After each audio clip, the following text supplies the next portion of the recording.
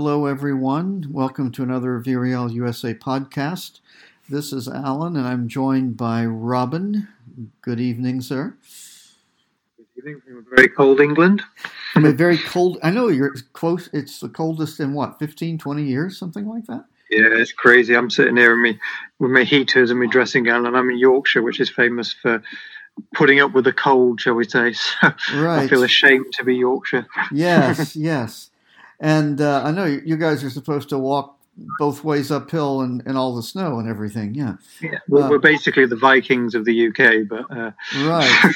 And then I'm really delighted that we were able to get Raul on this time from sunny. Well, it's almost midnight there, so not sunny, but from lovely Spain. Welcome to you. Hi. It's not freezing there, is it? Now, today it was hot. It was hot. Yeah. That's kind of weird. The weather here is a bit crazy. Some weeks you have some cold, other days you have hot weather. And other days not. About 22 degrees during the day, isn't it? Yeah. Well, we could talk about the weather, but we probably need to talk about something that's been about as interesting as the weather of late. Okay, so we went into this, as Sid and I talked last week, this was going to be the portion of our season that we hoped was going to push us on to glory, and instead we're tons of injuries, but just a lot of draws. I mean, we haven't lost much, it's true, but we haven't won much either. And the question, I guess, the questions we struggled with, and I think all of the Real fans are struggling with, are the injuries, is there something that we're not doing, or is it just bad luck, or is there something we're not doing in terms of avoiding these muscle injuries, in terms of our program of training and so forth? And the other question is, so even leaving aside the injuries, could we be doing more than we're doing? And I don't know, Robin, you want to start with your thoughts on those things? Yeah, it's just say I really liked your podcast with Sid. It was really interesting to listen to it. I think you really, really covered that both well. Just throwing that out there now before this one starts. But in terms of injuries, it's one of those things that's got worse. So when it first happened, we were thinking, this will improve over time, and it wouldn't be so bad. But the more we get into it, the more each game practically we're losing players. It's a bit ridiculous, really. I mean, some of the people that have gone out, like Coquelin, for example, it's a real shame for him because he was really starting to shine a bit. He was doing what Emery wanted of him. He wasn't going on stupid runs forward, and he was being more strict.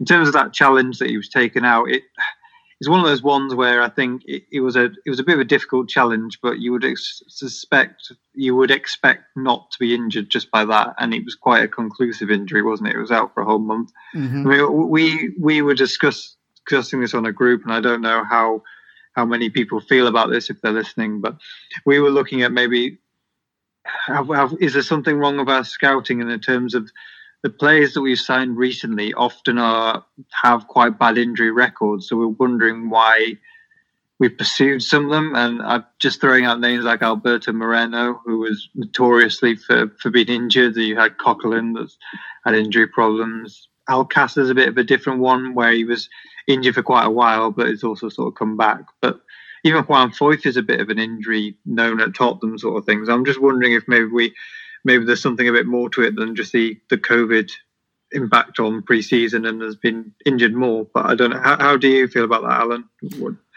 I don't think we've discussed it really. Good question. I mean, I think you obviously are aware of players' injury characteristics, so to speak, or at least their history when you're scouting them. But that's always one of those questions where you ask yourself, okay, so this player was injured 2 or 3 times. Is that something? Therefore, I need to shy away from them, or not? I mean, and it's really hard to know. I guess that's a decision that you have to make, and it has to be balanced out by other things. In the case of Moreno, he was coming on a free, and when he's been healthy, he's been good. In Foyth, maybe a bit of a, well, I mean, he's on loan officially, so maybe again it's one of those things where you sort of have to consider everything. I mean, Raul, you're a coach. What do all these injuries tell you in terms of if you were coaching a team with this many injuries, would you wonder what you need to change about training, or is this just a bad luck?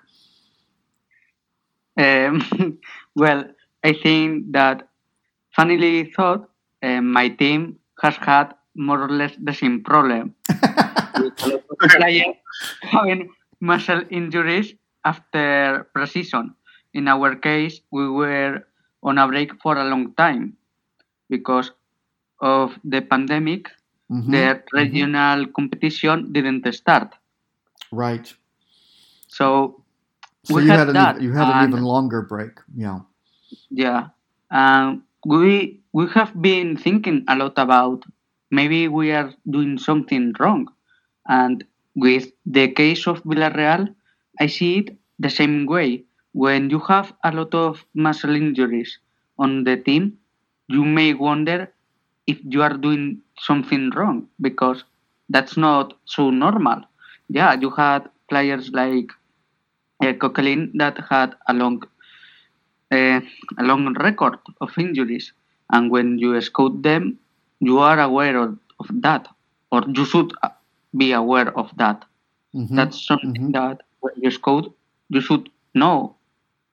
So I don't know, but I think that I'm pretty sure that inside the office they are thinking about all these injuries they have had. I'm sure they have to be, because it's not. I mean, Coquelin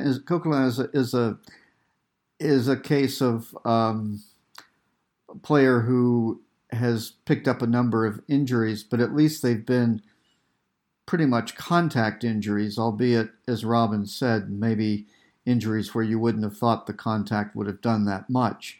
The thing that I find really troubling is the number of continued muscle injuries, and it seems as almost everybody on the squad has missed a week or two here and there with muscle injuries. And I've never seen.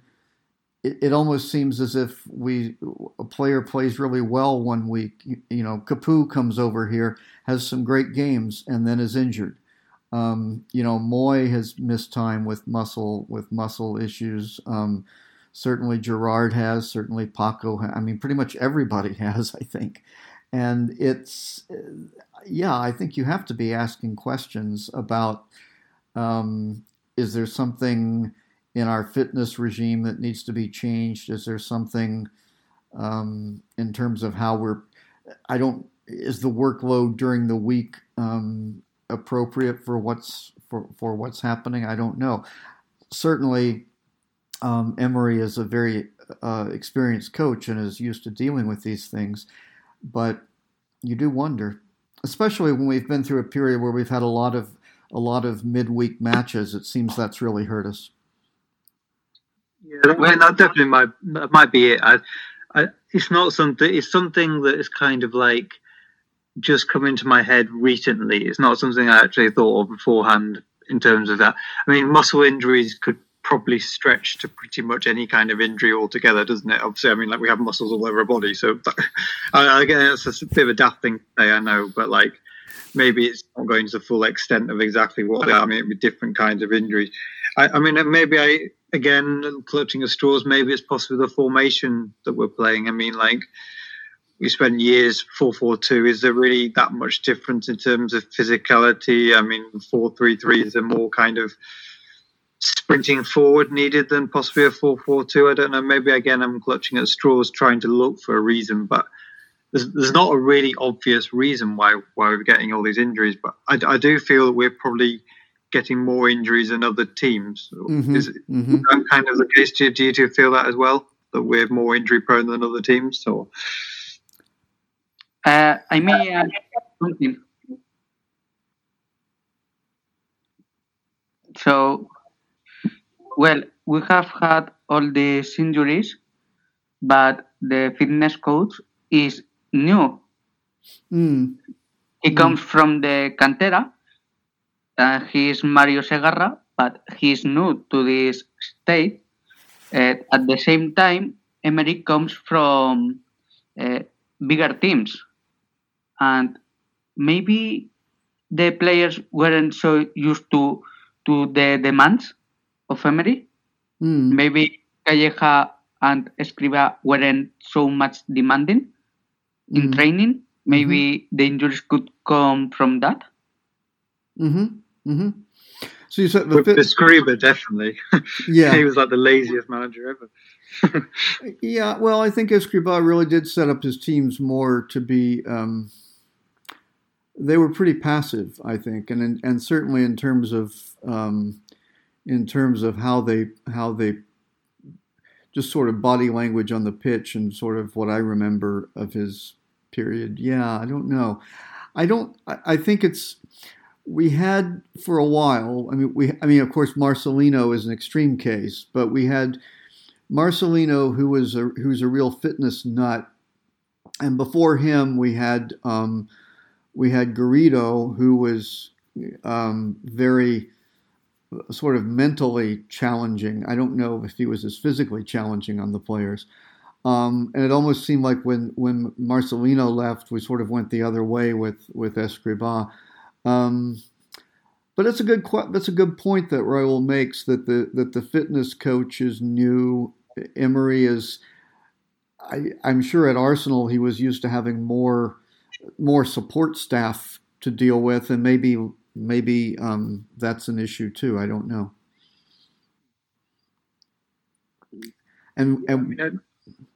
Yeah, sorry, go on, carry on. No, I was just going to say we're not going to be able to figure it out here, but I think these are probably the sorts of discussions that, as Raul said, are happening in the front office too. Yeah, I imagine so. So given that we've got all these injuries, could we be doing a better job? Are there things we could be doing better or differently to compensate for them? I guess I'm just throwing that out there in terms of, you mentioned the formations, Robin, but I don't know. You guys Raul, do you have any thoughts on what we should be doing to actually hold on to a lead and win? Well, in that case, I think one of the first questions is if we are creating enough chances. I recall a match that we had Baca at front, and he was trying to ask for the ball, for long balls to go to the goal, and the play was a bit slower, more positional. And I think that was against Huesca, maybe? Yes. And seeing that match, my first thought was, why we don't get a bit more risky, trying to get to the goal? You know? So I think that maybe we are having that problem. That problem doesn't appear when Gerrard is playing, because he can drop back, he can do a lot of things. And we don't have any player doing that. That's very noticeable, that the big, when he was in that first half against Elche, where you see him, he's continually that link between, I would say, our deep midfield or our back four winning the ball and playing it forward, and then starting a counterattack. And you don't have that with when Baca is out there. That's not what he's doing. He's wanting the ball played long to him. So that's a good point. Robin, what do you think? I mean, we've talked before on here, even before some of the injuries, about the feeling that our positional play was sometimes slower than we'd like to see it. Do you think that's a factor still? Yeah, it's so hard to try, and I don't want to be negative about it. I'm trying to get my old positive spirit back. Right. Because I feel like I've come down this season, and it's not just because of COVID. I don't know. I definitely recognise that we're slower in midfield, and I think we're slower in general on the counter-attacking. We have absolutely zero counter-attacking that I found. Mm-hmm, I don't blame Asenko solely for this, but it's so slow in the build-up play. There's no quick balls, there's no quick fire passes or anything like that. It's just rock solidly slow. And we're trying, I think in terms of creativity, we're trying to get too much out of Trigueros. Parejo is brilliant player, but I don't know. There's such quality players, those two, but there's something not connecting there. I'm not sure what it is, but we are missing that creative spirit. I do wonder, because last season we had the creativity of Santi Cazorla. It hasn't been replaced this season, but I do wonder if Santi Cazorla would have been as effective in this formation as well. Like in terms of, would we be much better with Santi Cazorla still in the squad or not? And I do think that in some of the cases, some of the games where we've played, some of the play, like Gerrard is absolutely phenomenal. He's absolutely brilliant. He's creative. He gets the goals and that sort of stuff. I do feel that other players need to step up a bit when he's not there. And I feel bad saying this because you can see that, but in the game when he came off, we were nothing. And I don't know if that was the timing of after half time, but we just looked completely lost without him. He brings so much confidence to the squad, and I just feel that we should be. Some of those other players are good enough to build up that confidence to be there and provide that creative spirit without Gerrard on the pitch. It's just very frustrating. And again, I'm trying to be positive, but it's bloody hard work. It really is. I think we fundamentally, sorry to wrap it on, I think we need to change the attack setup as well as, not the midfield is fine, I think, in terms of speed, but the attack setup in terms of, I would like to see Alcácer a bit more wider so he can do those runs, and someone playing as the holding striker in the middle, whether that's Gerard Fair. I can't see Baca playing that role. Again, he's a speed demon. So I think I said this in common, but if you remember Chelsea all those years ago, they had Drogba as a centre striker and he was holding up the play so the other players could play it back. And Gerrard does this sometimes in the centre, but he's wasted on that. So that's gone on a bit of a rant, so I'll let you two cut in on that. But does that kind of make sense, what I'm trying to say? Yeah, Raul, it's an interesting point about Santi because there have definitely been matches, certainly some of them in the first quarter of the season, where I remember thinking, "Oh, we needed Santi, on the pitch." But I'm kind of like you. I'm not sure that I can't put my finger on what exactly is wrong. Why we aren't scoring more, why we aren't getting more great chances. And Raul, what do you think? Maybe we are striking right now gold, because I've mentioned Gerrard and what he brings to the table. Mm-hmm. Robin is mentioning Cazorla, and I'm thinking maybe what we think we miss is that player that plays between the lines, connecting midfield and forwards, so that we create more chances and get more scoring opportunities. And it doesn't seem.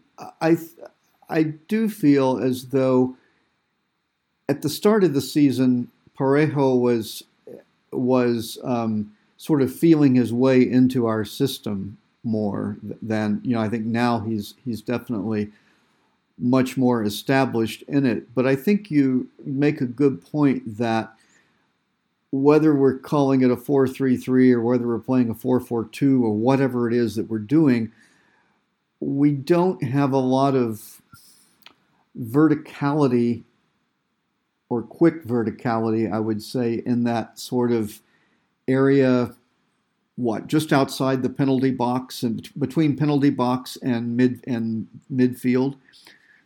That's where to me our play seems to slow down.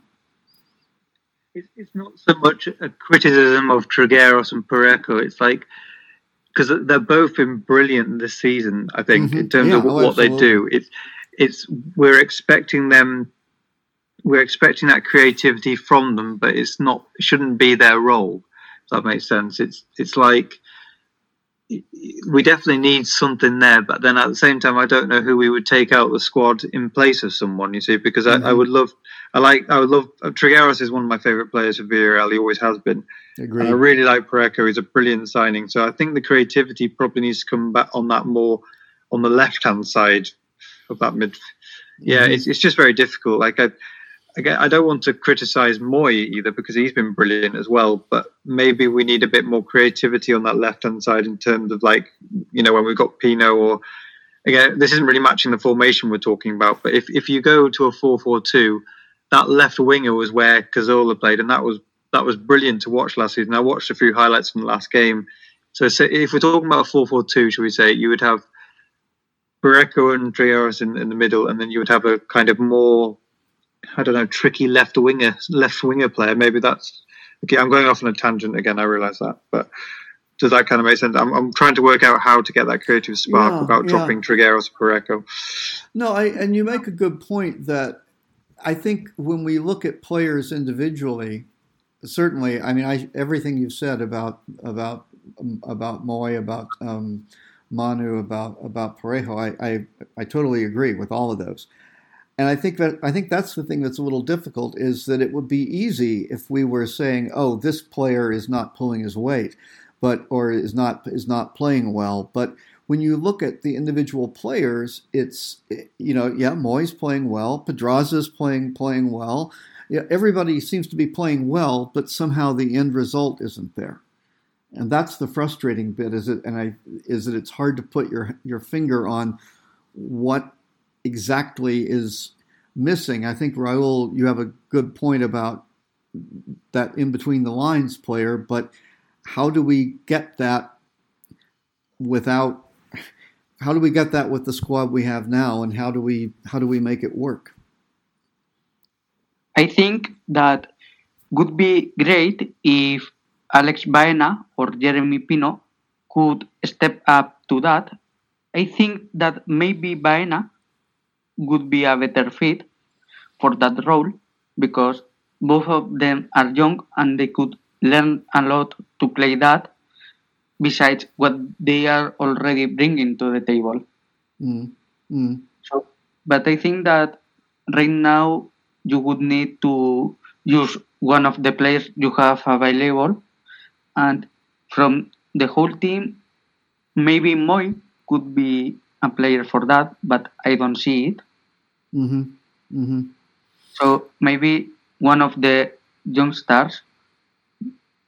Yeah, it is difficult to figure out, because, as Robin said, our typically, and it's not that we're so much a counterattacking team anymore like we were under Marcelino, but I think the lack of counterattacking opportunities speaks to the lack of that sort of forward thrust with some speed that the team just doesn't seem to have right now. And I think we have a lot of very skillful players. We don't tend to have a lot of players who can sort of break it, can sort of create space just by sheer speed. And so I don't know what the solution to that is, because we obviously can't go out and change the roster, but it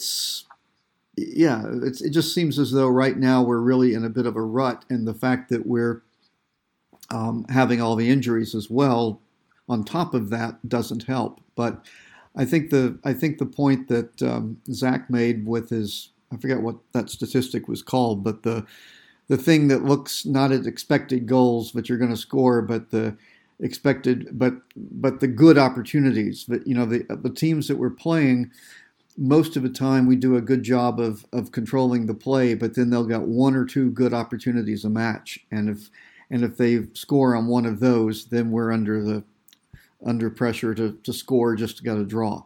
And it seems like there's been a lot of that of late. So I don't know. It's very interesting when I was reading that as well, and I think that was definitely the case with the Elche game because those goals were so weird. I think the cross, the first one wasn't so much, but the free kick was a bit peculiar.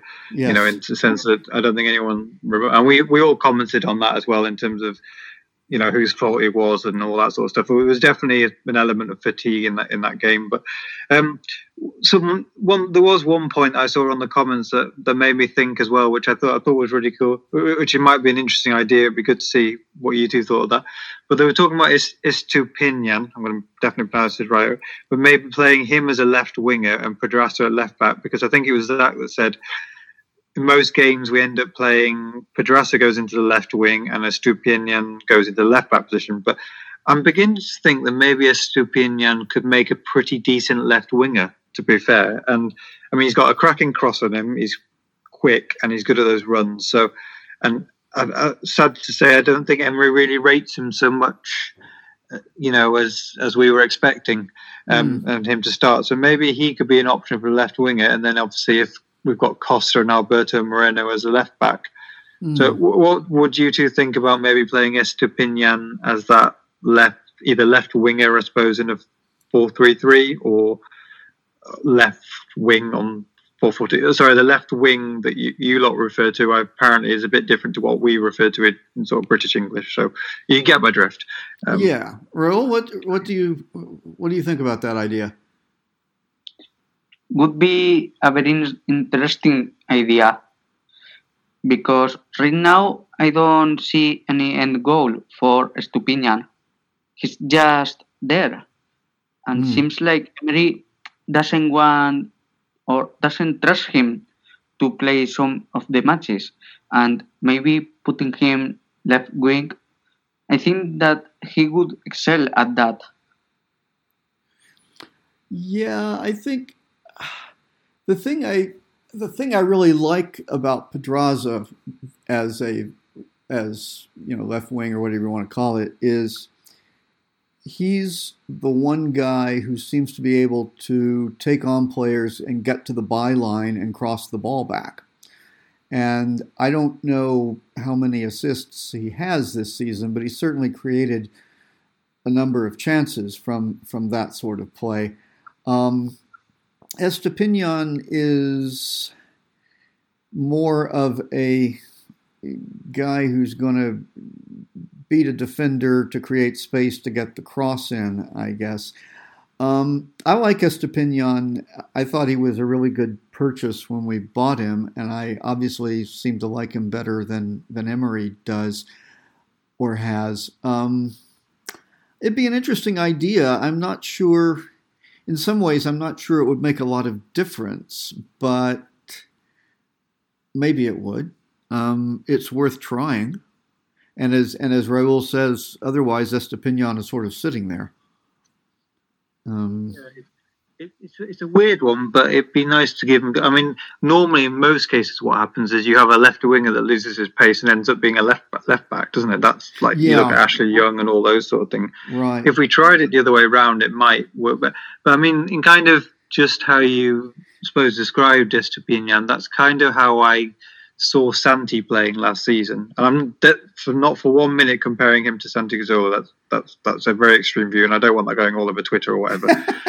But no, we're still focusing on lawyers as cats and things, so it's okay. Yeah, I've just realised this is recorded as well, so it's a bit daft. Yeah, yeah. So in terms of left wing, I just think he could offer more on that left wing than Pedraza can, because I think everyone knows my views on Pedraza. I really, really like him. I think he's one of the best, my most favourite players this season, to be honest with you. And I think he's done a good job at left back, probably better than, well, I don't know. This is going into different territory, isn't it? But when we've seen Pedraza on that left wing, you look at him play, I find it looks to me like it's kind of like a waste of his position because doing so well at left back. So what happens is, halfway through the game, they'll bring on Estupiñán, and then Pedrosa goes forward and Estupiñán. I like to see it the other way around, and I think a few other people said that as well. So it'd be an interesting idea just to see what would happen. Yeah. And I think he can take on players with the pace he has, doesn't he? So maybe. Yeah. But yeah. That was a tangent again. No, that's an interesting thought. Let's take a short break, and then when I come back, I want to talk about the Villarreal side that has not had a draw all season, has lost only once. All of you can be saying, okay, who are we talking about? So Raul will have some insights. We'll be right back.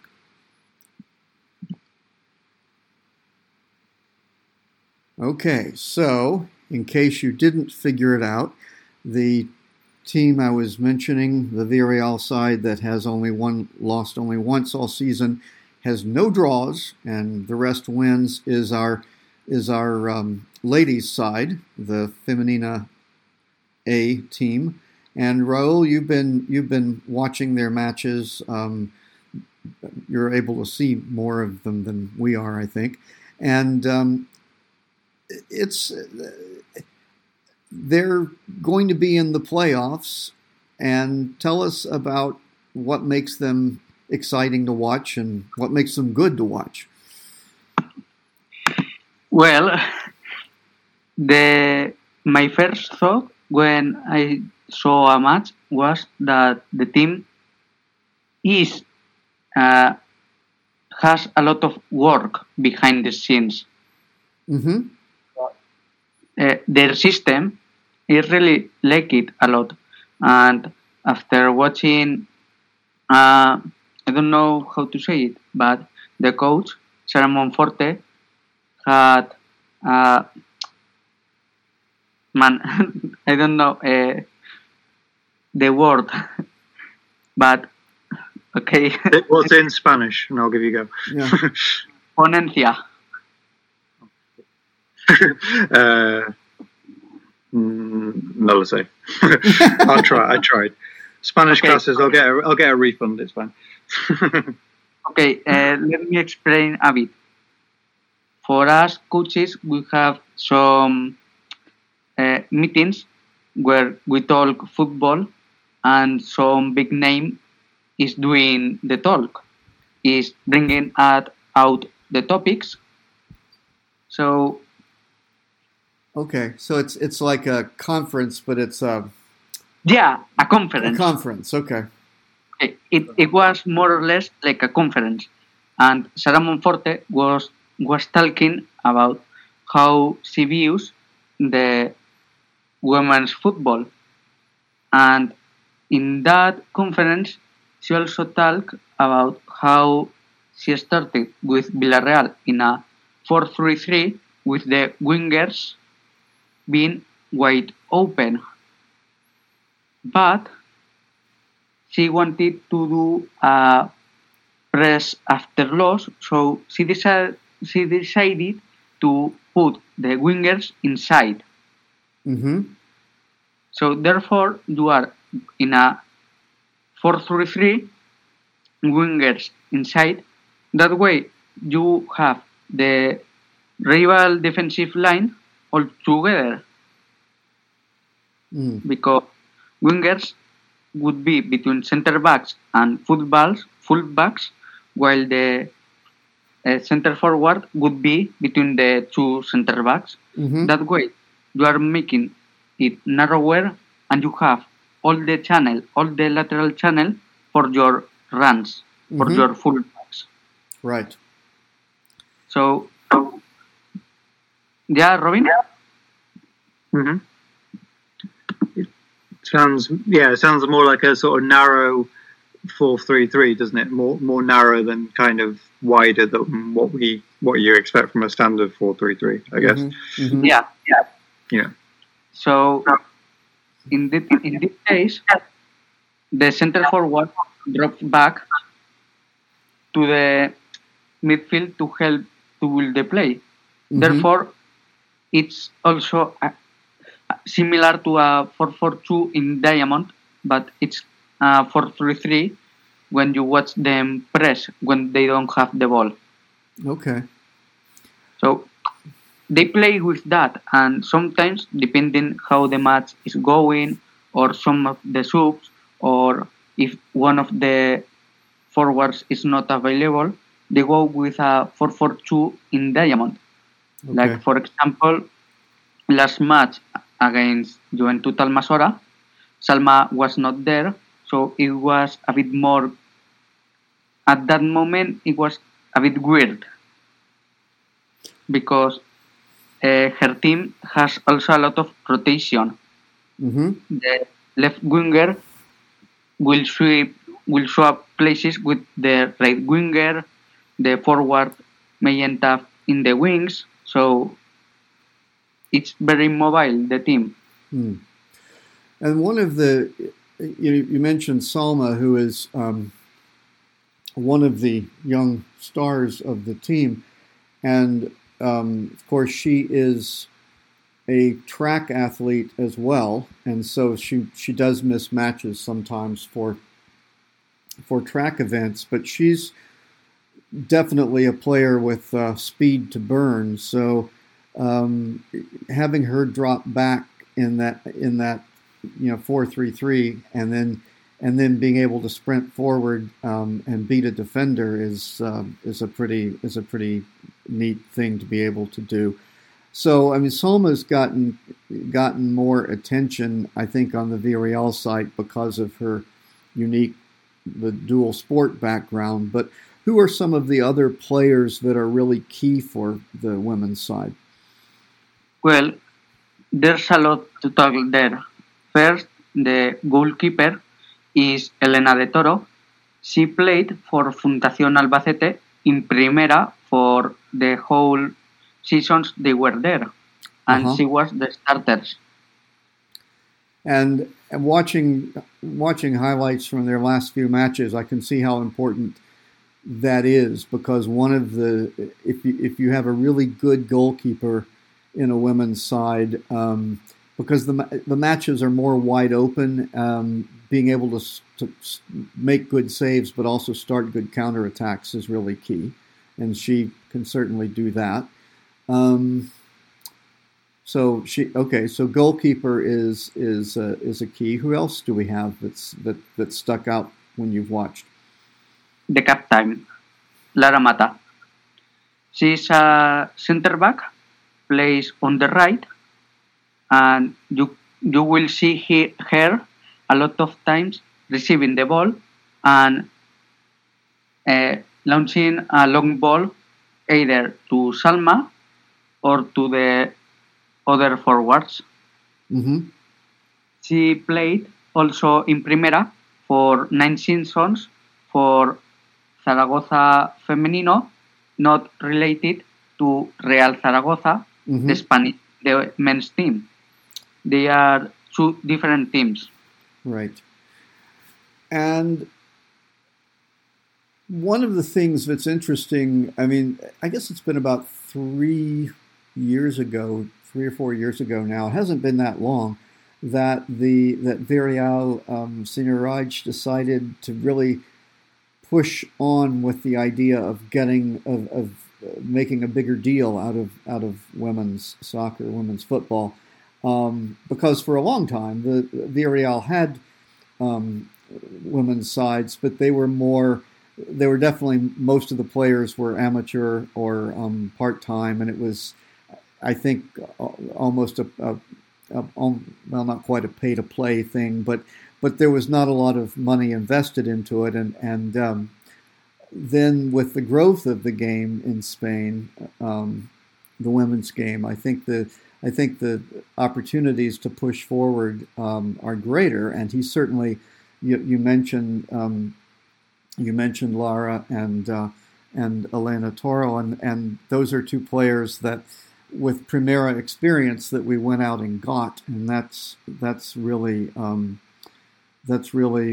I think a key for this side. They played very well last year, and I think the COVID shutdown really hurt us, because I think we might well have made the playoffs last year and been a promotion candidate, but the team is even better this year, right? Yeah, they had a strong team, but also you had Santa Teresa that got promoted, Granada, Fundación Albacete, they were also strong teams. This season, what has changed is that you have gained some more experience for the team and some youngsters that could be very good in the future. So all that, plus what you already had, is something that has changed from one season to the other. And right now, I think that would be like a sure bet that they will gain promotion to Primera. Well, I hope you're right. That's a bold prediction, but they've certainly played well enough so far to justify that. How many teams go up to the Primera each year?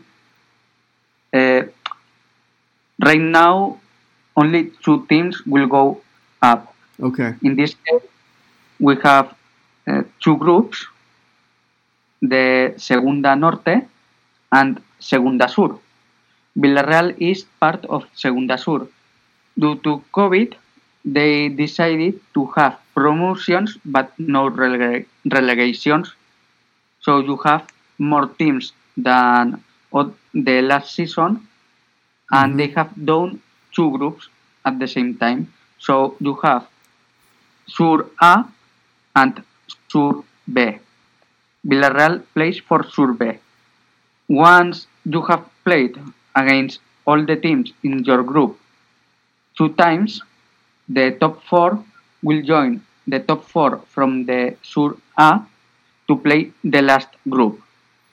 And from there, only one team will gain promotion. Okay. And so far, we've with our last win, we are, if I understand right, we've guaranteed ourselves the championship, the first place in this group. So yes. And so I would have to say, looking at that the other teams that are in our group that will finish second, third, and fourth and become part of the playoff group, we would have to figure that have to be favored compared to them because we have beaten them pretty handily already. So in the South, okay, so I'm looking like in the South we've got, where are we?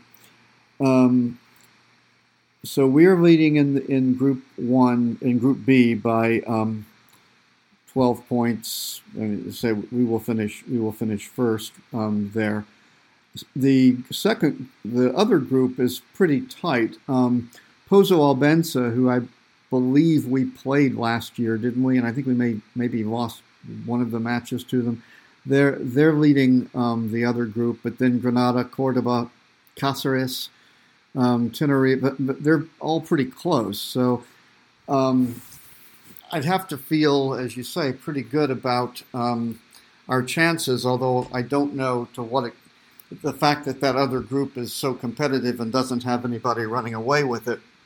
I'm not sure if that means that the top 4 teams are simply very evenly matched or what. But it would be great to have them in the Primera. I think that would be wonderful. So far, what I've seen from the other group, I would say that Villarreal is the best one of both groups. Okay. Pozo Albense could be a very interesting one, but I've seen some matches of them, and I don't see anything to remember. Okay. As someone who's coming from a country who isn't famous for our female football teams in really as much as the rest of the world, just out of interest, because Alan, also you're coming from the US, I know that the female football side is actually really, really growing there. It's always been very popular in there. What do you two find is the sort of because I don't. When I look at I've seen a few sort of women's football. They're very, very different. I don't think there's either, like, when you look at them, that one is better than the other. And I'm sure there's a lot of sexist, misogynistic people that think otherwise to that. But what do you two see as the fundamental differences between the men's game and the female game? Just out of interest. Well, that's a good question. That's a good question. I'll tell you what I see from a fan's perspective, which is that I think there are. It feels to me as though the women's matches that I've seen, obviously there are things that you are going to miss compared to the men's game because you just don't. You have players with excellent skills, but they're not as powerful maybe as the men are. So there are aspects of that you don't see. But the teamwork, I think, is really excellent. I just enjoy the fact that the game seems very wide open. It's less. Maybe I'm wrong, but it strikes me as being a little. Coaches are more willing to be wide open and take chances and have fun. They're not yet being judged in terms of, are you going to keep your job at Real Madrid kind of thing. I just think it's a nice. It's nice to see a match where the players are interested in getting on with the game and not all the, histrionics when they are tackled or something. I find the game it's a lot cleaner. It flows fast. It's faster. It's easier to watch in that sense. It's kind of the anti-Getafe. Well, that makes me wonder what the Getafe female side is like. I don't know. Well, Bordalas doesn't coach them, so maybe it won't be so bad. But Raul, how do you see it as a coach between the two games? How do you see the difference between men's and women's?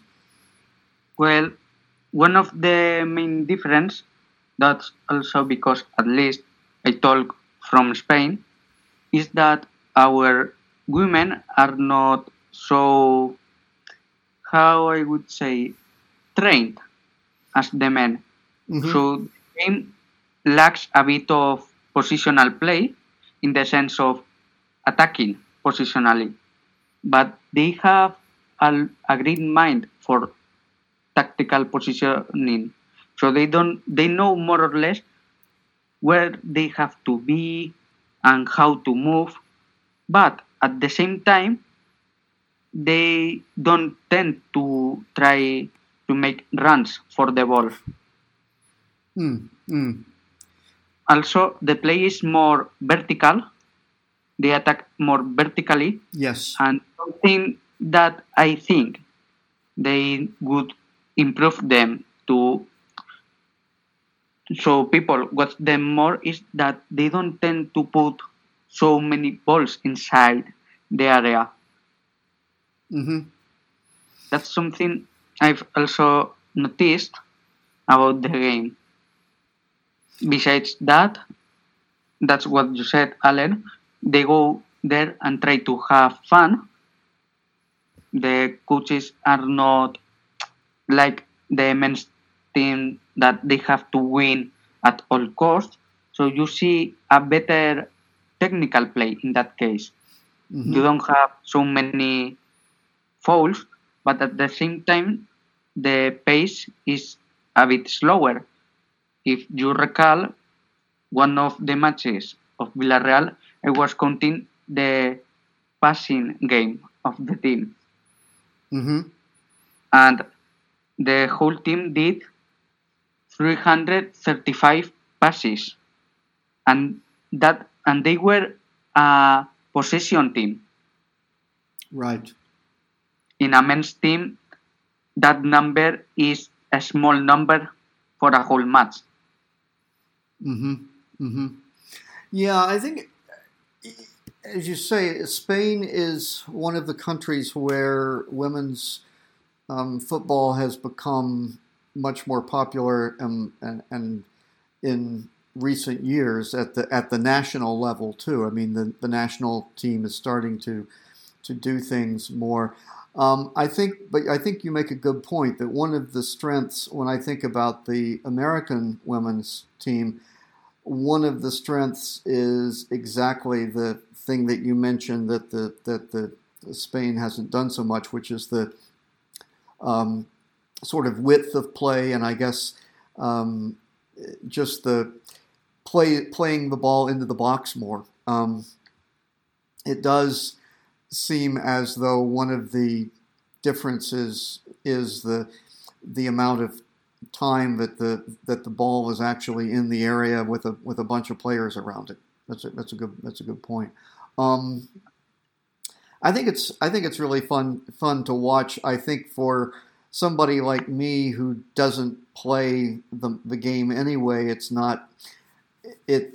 a little easier, I think, to watch the women's side, and I don't know, but I think for me, there's also a bit of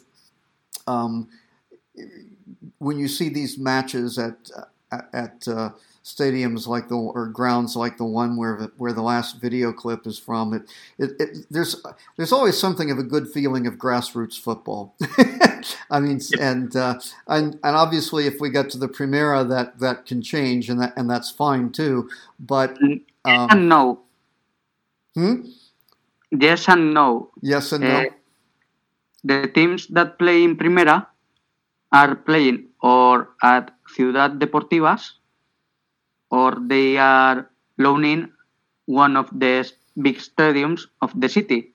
Okay. So some of the teams, like for example Athletic, they tend to play in the field number 1 of the Ciudad Deportiva Lezama, right, which is the only training for 11-a-side. Right. But, for example, Betis tends to use a field where you have the yellow lines of 8-a-side too. Okay, so that's something that. So if the women got promoted, we could expect to see them play in like the mini estadi where the Villarreal B play, possibly, but we wouldn't see them at the Ceramica. You're saying? Well, all depends what Villarreal has in mind, because, for example, Barcelona Femenino has played at Camp Nou one match. Athletic played in San Mamés. Atletico has played also in Wanda Metropolitano, and so on. So all depends what Villarreal wants to do. Right. Well, I think it's really great that the women are doing as well as they are. I hope you haven't put too much pressure on them by putting them down for promotion. I don't think so. I think I tend to agree with you, although I haven't seen the teams in the other group, but they look pretty good. And I wish we could find a way to take some of that speed from that Salma's got and find a way to use that in the men's first team, because I think that's, as we were saying earlier, that the speed demon is something we're missing. And for the men's team, I would prefer a player like Sheila, because she's the one dropping back okay. in the line. Okay. Salma tends to drop back, but to help in defense to recover balls more than the other time. Sheila is the one helping to build the play. Okay, so Sheila, if you listen to this, go and see Coach Emery and tell him that Raul has thinks you can help the men's team. Anyway, well that's great. It's really good to hear about the women, and we do try to give some coverage on our website, and hopefully next year we'll be able to cover them in the Primera. Any last thoughts from either of you about anything else before we wrap up? No. I'm looking forward to the Betis game just because I want to see what we can do even with an injury-ridden squad. But also, I suppose is it Pellegrini's returning again? Yeah. So, yeah. So it might just end up, if we lose to him, might end up bringing a lot of reminiscing for other days. But no, I'm looking forward to the game. I always look forward to the Villarreal game on the weekend, even if it's another ruddy draw. Right. How about you two? What are you thinking about Betis game? I suppose we have to address it rather than avoid the issue. Yeah, I mean, well, to be honest, I think given the injuries and of course we're losing Manu Trigueros this week for yellow card accumulation. I'll take a draw at this point for once because they're behind us, and a draw keeps that distance the same. So I'd love for us to win, but I think a draw is maybe going to be on the cards. We'll see. What about you, Raul? What do you reckon? Well, I would say that besides the match against Betis, that same day, more teams from Villarreal will be playing. So, and they will be broadcasted by Villarreal. So I would check them out a bit. Okay. So what you're saying is avoid watching our first team altogether and just watch some other good games, which is probably a very, very good advice, to be honest with you. It just saves the nerves and the stress and the anger. And even Alan admitted last week that he wanted to avoid being around anything that he could throw around after that game. Yes. You've got to admit that on a podcast, Alan, because you're normally the most chilled out of all of us.